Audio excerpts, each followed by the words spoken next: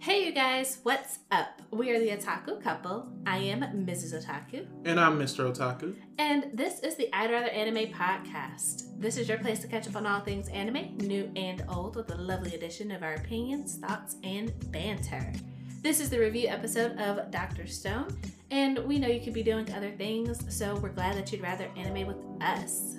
So, let's talk about Dr. Stone. We just finished watching the last episode of the first season. And for those of you who haven't seen Dr. Stone yet, Mr. Otaku can fill you in. Yep, so Dr. Stone is 24 episodes. We watched it subbed on Verve, but there is a dubbed version that's currently going, so... Yeah, I'm not sure when that's going to be finished, or if it is finished yet. I don't think it is. It wasn't keeping up with the sub. Yeah, so, but depending on when you're watching this, dub may or may not be complete. But we watched it subbed, so... And you're not watching this, you're listening to it, but play on words. Anyway, let's continue. We watched it on Verve. I might have said that already. You did. Okay, that's cool. The genre is action, sci-fi, adventure, shonen, anime. Yeah. You want to just give them a quick summary? Okay, and I'm not taking credit for any of this. This is the summary that comes directly from Verve. And no, they're not a sponsor of this podcast, but it's where we choose to get our legal anime from, and it is a pretty good service. So, throwing that in there. Verve, it's okay to holler at us. Yeah. We'll gladly take the sponsorship. All right, so several thousand years after a mysterious phenomenon that turns all of humanity to stone, the extraordinarily intelligent, science-driven boy, Senku Ishigami, awakens. Facing a world of stone and the total collapse of civilization, Senku makes up his mind to use science to rebuild the world. Starting with his super-strong childhood friend Taiju Oki, who awakens at the same time, they will begin to rebuild civilization from nothing. Depicting 2 million years of scientific history from the Stone Age to present day, the unprecedented crafting adventure story is about to begin. End quote. It sounds pretty awesome when you read it. Thank It does. you. It's definitely worth a watch. I mean, Absolutely. We enjoyed every single episode. Yeah. It was an incredible journey. Senku is an amazing protagonist. He is. I mean, obviously, he has protagonist powers. Like, he's the first person who wakes up from a Stone Age civilization. Yes, but his personality and his charisma and his knowledge, they're all very impressive. Yeah. So for me, the things that I really liked about this, the first thing that you should know is that obviously Senku is a man of science, and there's a lot of science in the anime, but it's really easy to not learn because it's not like they're teaching you, it's not an educational show, but they make it make sense, and it's all based on stuff from real life, so it's easy to understand. And also for me, if you listen to the podcast, you know the thing that really drives me to really like anime is the characters. And I really liked the way that they were designed, the way they looked, and the way that things developed from the first episode to the last episode. Obviously, this was just season 1, but you can really see the growth. Yeah, you can really see the growth because it's based off of science. You can see things build off of one another, how one invention leads to another. Yeah. You know, and it just gives you a great sense of accomplishment every episode because they accomplished something. You know, it gave me a satisfying feeling at the end of each episode. Yeah, so each episode, there's an overall story and things that they're trying to achieve. But each episode, they actually built something to get closer to their ultimate goal. So it's really satisfying. So you can binge it all at once, and the overall story will definitely keep you watching and wanting to know what happens next. But it's also set up in such a way that at the end of each episode, you feel like, okay, I watched a whole episode. There's not a whole bunch of lingering questions from one episode to the other regarding their immediate goals. Yeah, you won't watch a single episode of the show and feel like nothing happened. Yeah. You know, or no progress was made during this episode. Like, you feel the progression each episode, which is really awesome. So if you're into shonen anime, if you like your brain to be, actually synapses firing when you're watching anime, and learn a thing or two, and you like anime that looks cool with the interesting premise, I would definitely say that Dr. Stone is worth watching. I'd probably watch it again, so when the dub is done, we may tackle it again. We got our, your mom, my mother-in-law, she watched it and she liked it. Yeah, so, she started watching it, and when the dub is done, we'll let her finish the rest of it. Yeah. But, But that's pretty much all we can say without spoiling it for you. So we're going to take a quick break. Okay.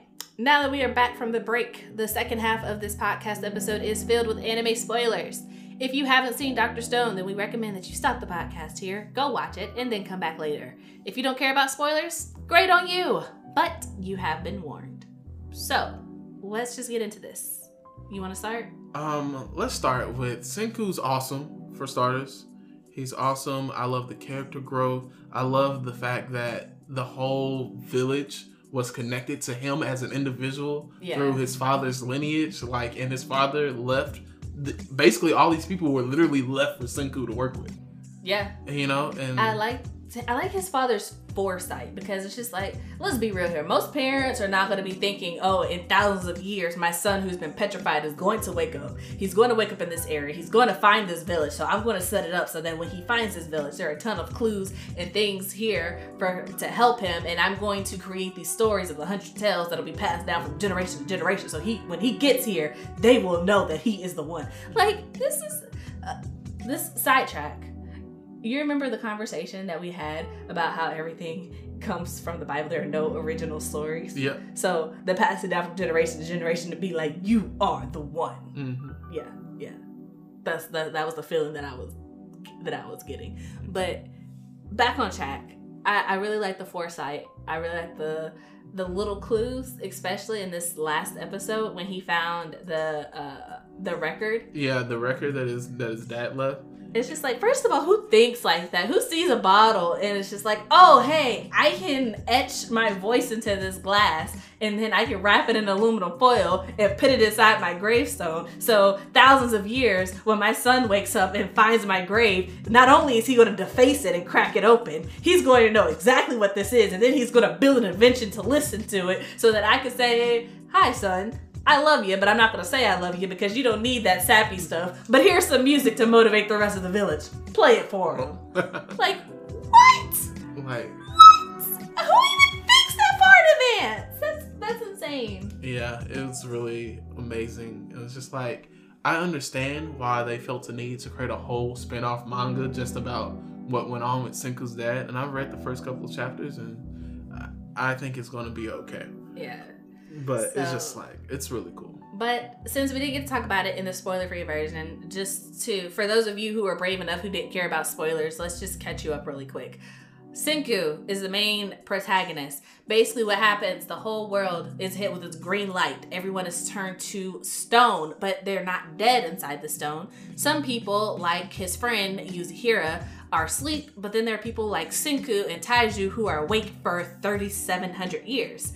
How do we know it's been 3,700 years? Because Senku was awake and counting the seconds so that he knew when he woke up, this happened on this date. It's been this many seconds since then. Yeah. Do all that math. He knew exactly what date it was when he woke up. He intentionally woke up during a time that was not winter to give himself a better chance of survival. I need to wake up at the beginning of spring. Yeah, so he was like, if it's not the beginning of the spring, I don't even need to try to get out this stone. Nope, let's just stay in the stone and we'll wait this out. We'll wait out the winter. And then when spring comes, we'll try again. Yeah. You know, I mean, he was on it. And it's just like, that lets you know what type of protagonist you're dealing with. The kind that can count 3,700 years by the second. Yeah.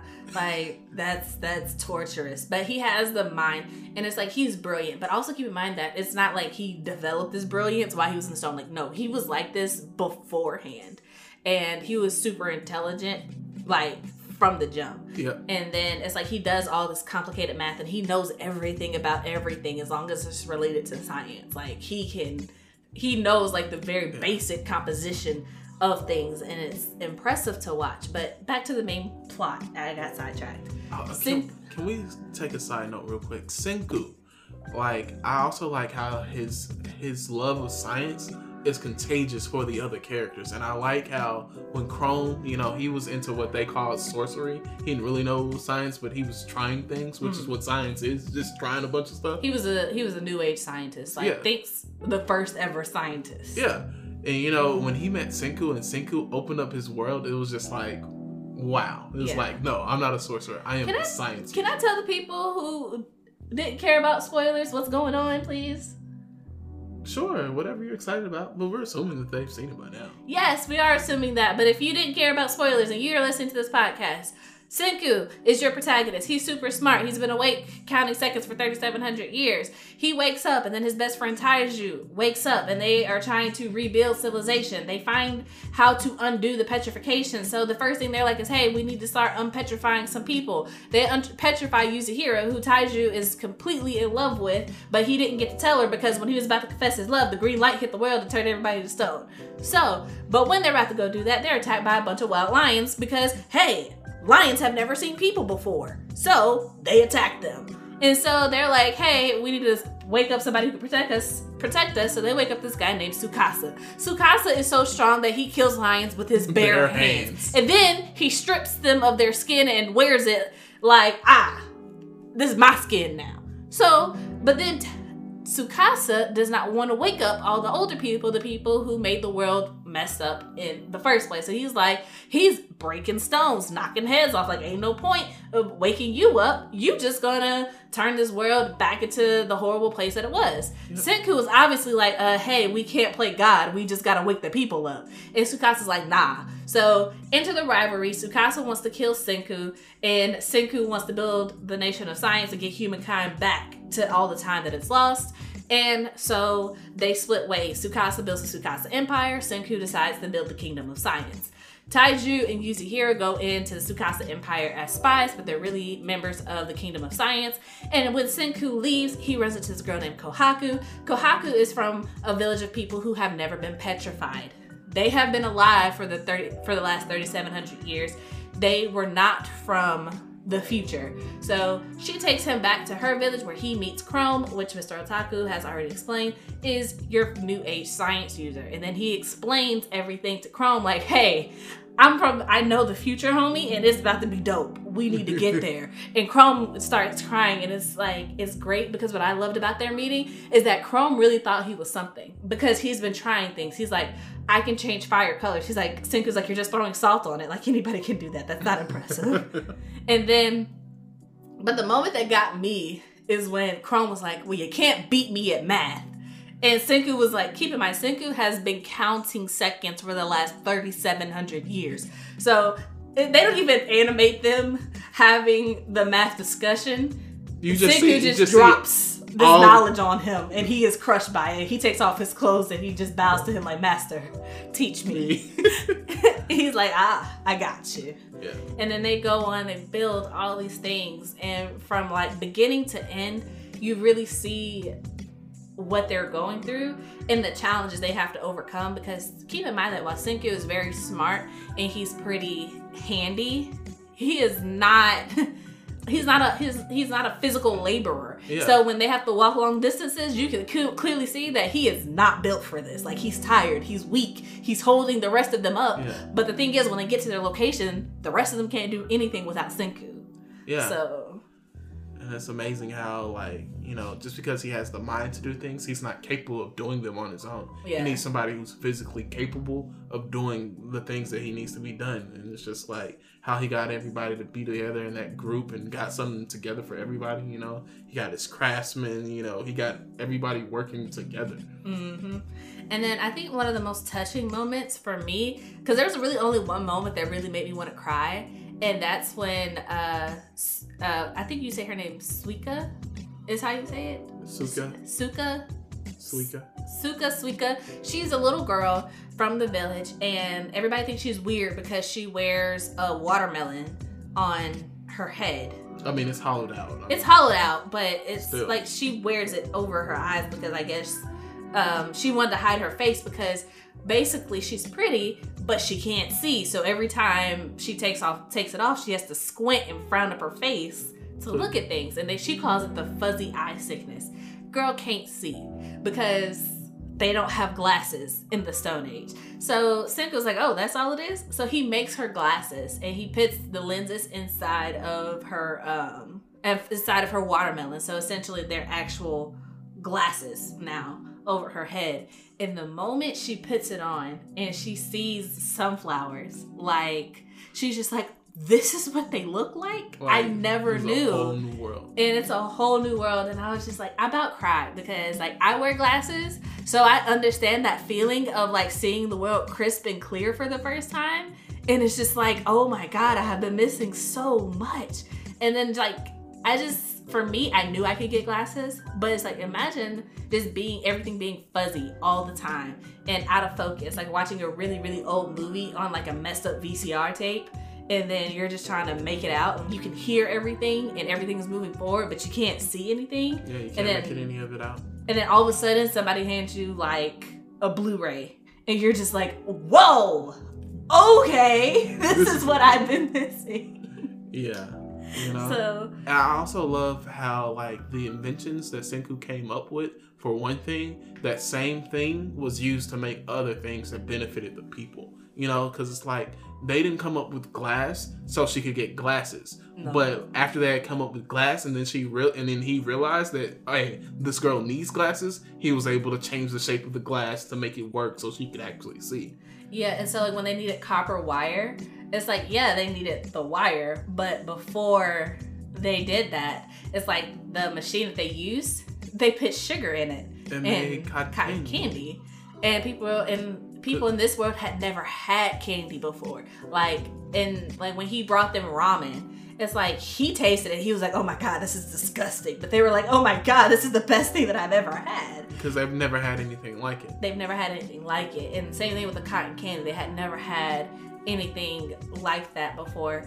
And like, I like how Chrome and specifically the craftsman, his name is Kasaki. He's an old man who's like very skilled with his hands, which translated to him doing the things that required deft detail handling, like making glass and beakers and light bulbs and things like that. He handled that.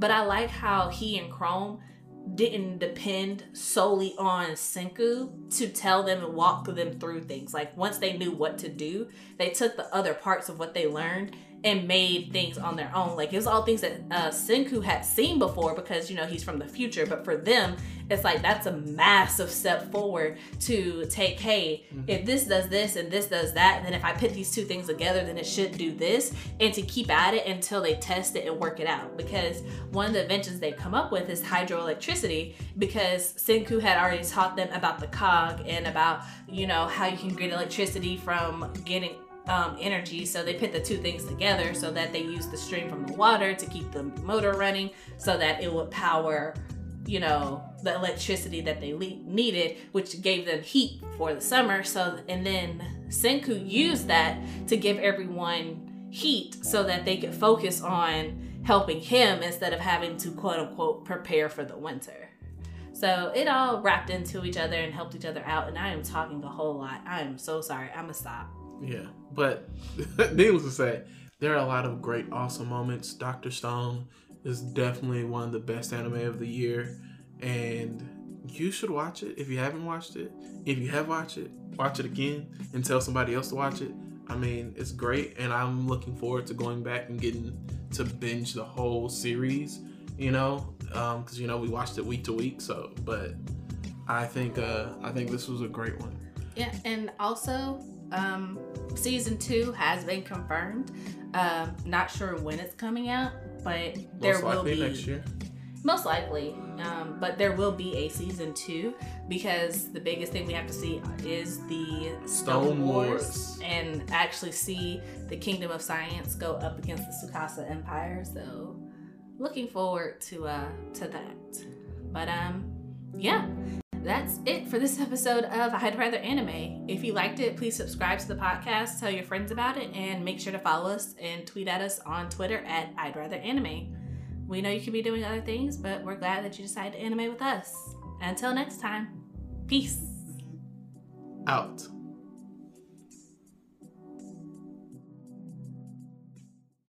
So, since we're done, can we go watch some anime now?